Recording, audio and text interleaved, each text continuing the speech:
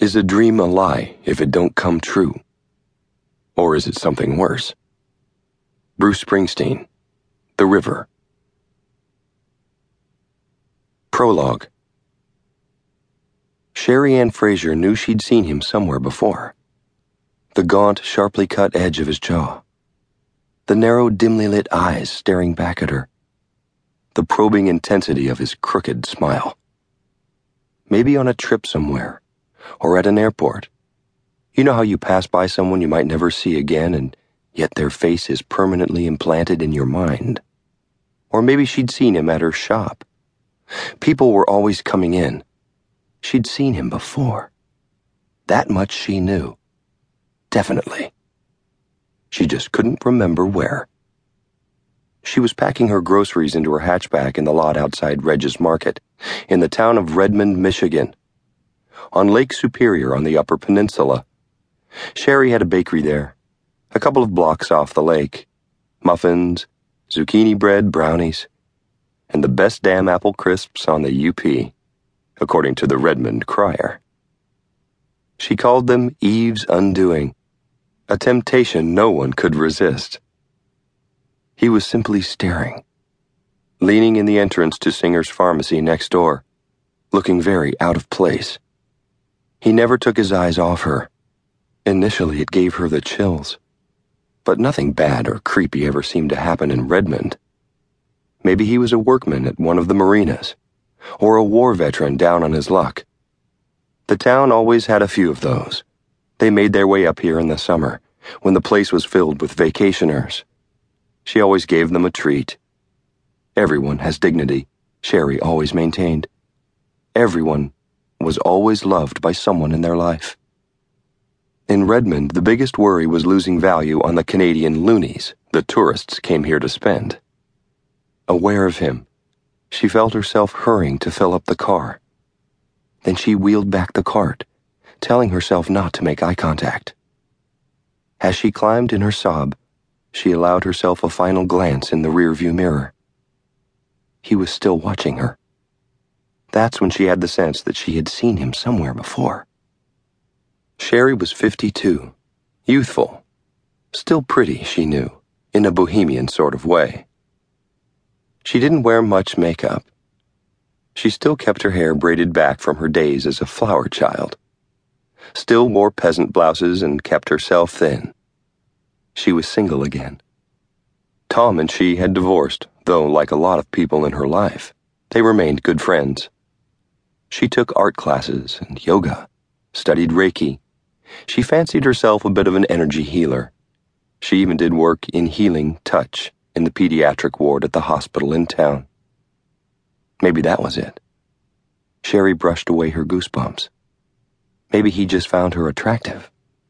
A lot of people did. As soon as she pulled out of the lot and onto Kent Street, she remembered why she was there. Her daughter, Krista, was driving up from Ohio with her little 4-year-old muffin, Kayla. Sherry had closed the shop early and had brought home some carrot muffins and cinnamon buns. She picked up Shrek Forever After and Finding Nemo. She headed out of town and put the man at the market behind her. An hour later, Sherry was at the house, a converted red barn out on Route 141. Her kitchen was filled with copper pans and her famous coffee mug collection, old Beatles and Cat Stevens albums, and an RCA record player her granddaughter referred to as a wheelie. Along with Boomer, her old chocolate lab. She was up to her elbows in pie crust. Krista had called a while back and said they'd be arriving in another hour. The kitchen door was open.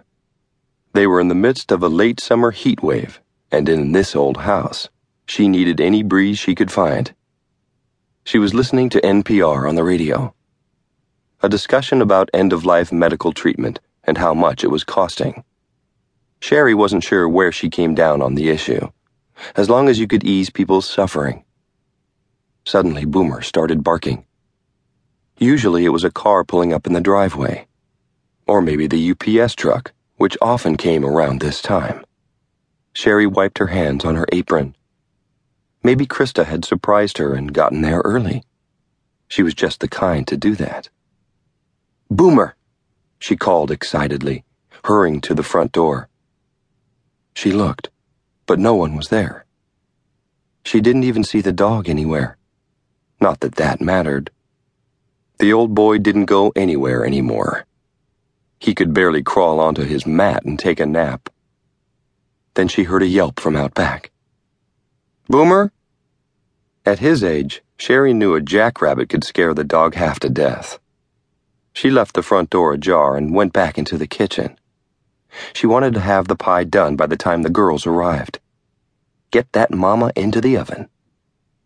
As she got back to the table, her eyes were drawn to the floor. Boomer! The old dog was on his side, panting, unable to move. Sherry ran over and kneeled beside him. Poor boy.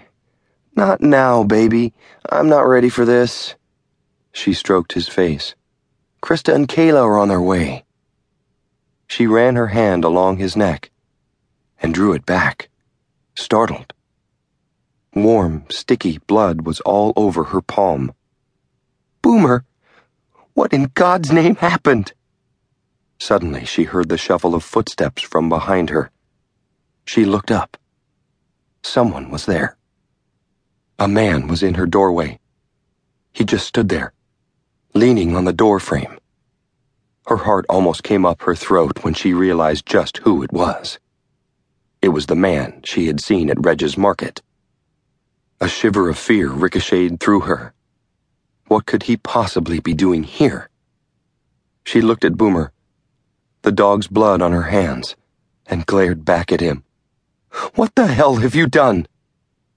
The man just stood there, grinning, leaning against the door. Hello, Sherry. She stood up, focusing on his face, years tumbling back, like a fog lifting over the pines and the lake coming into view. Her hand shot to her mouth. Mal?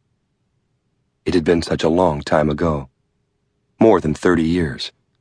A part of her life she had long buried, or thought she had. Forever. She never thought she'd see any of them again, or have to account for what she'd done. She was just a crazy kid back then. It's been a while, huh, doll? His dark eyes gleamed. What are you doing here, Mal? Making amends. He winked. Long overdue, wouldn't you say? The master of the house. You remember that, don't you, Sherry? Well, he's come home. He was grinning, teeth twisted. That same unsettling grin she had seen at the market, tapping something in his palm. It was a knife with blood all over it. Boomer's blood. Sherry's heart started to pound. Her eyes shot to her dog, whose chest had now stopped moving. A chill sliced through her, and with it a terror she hadn't known in years. The man stepped inside, kicking the screen door closed. So tell me, he smiled, tapping his blade. What have you been up to all these years, hon?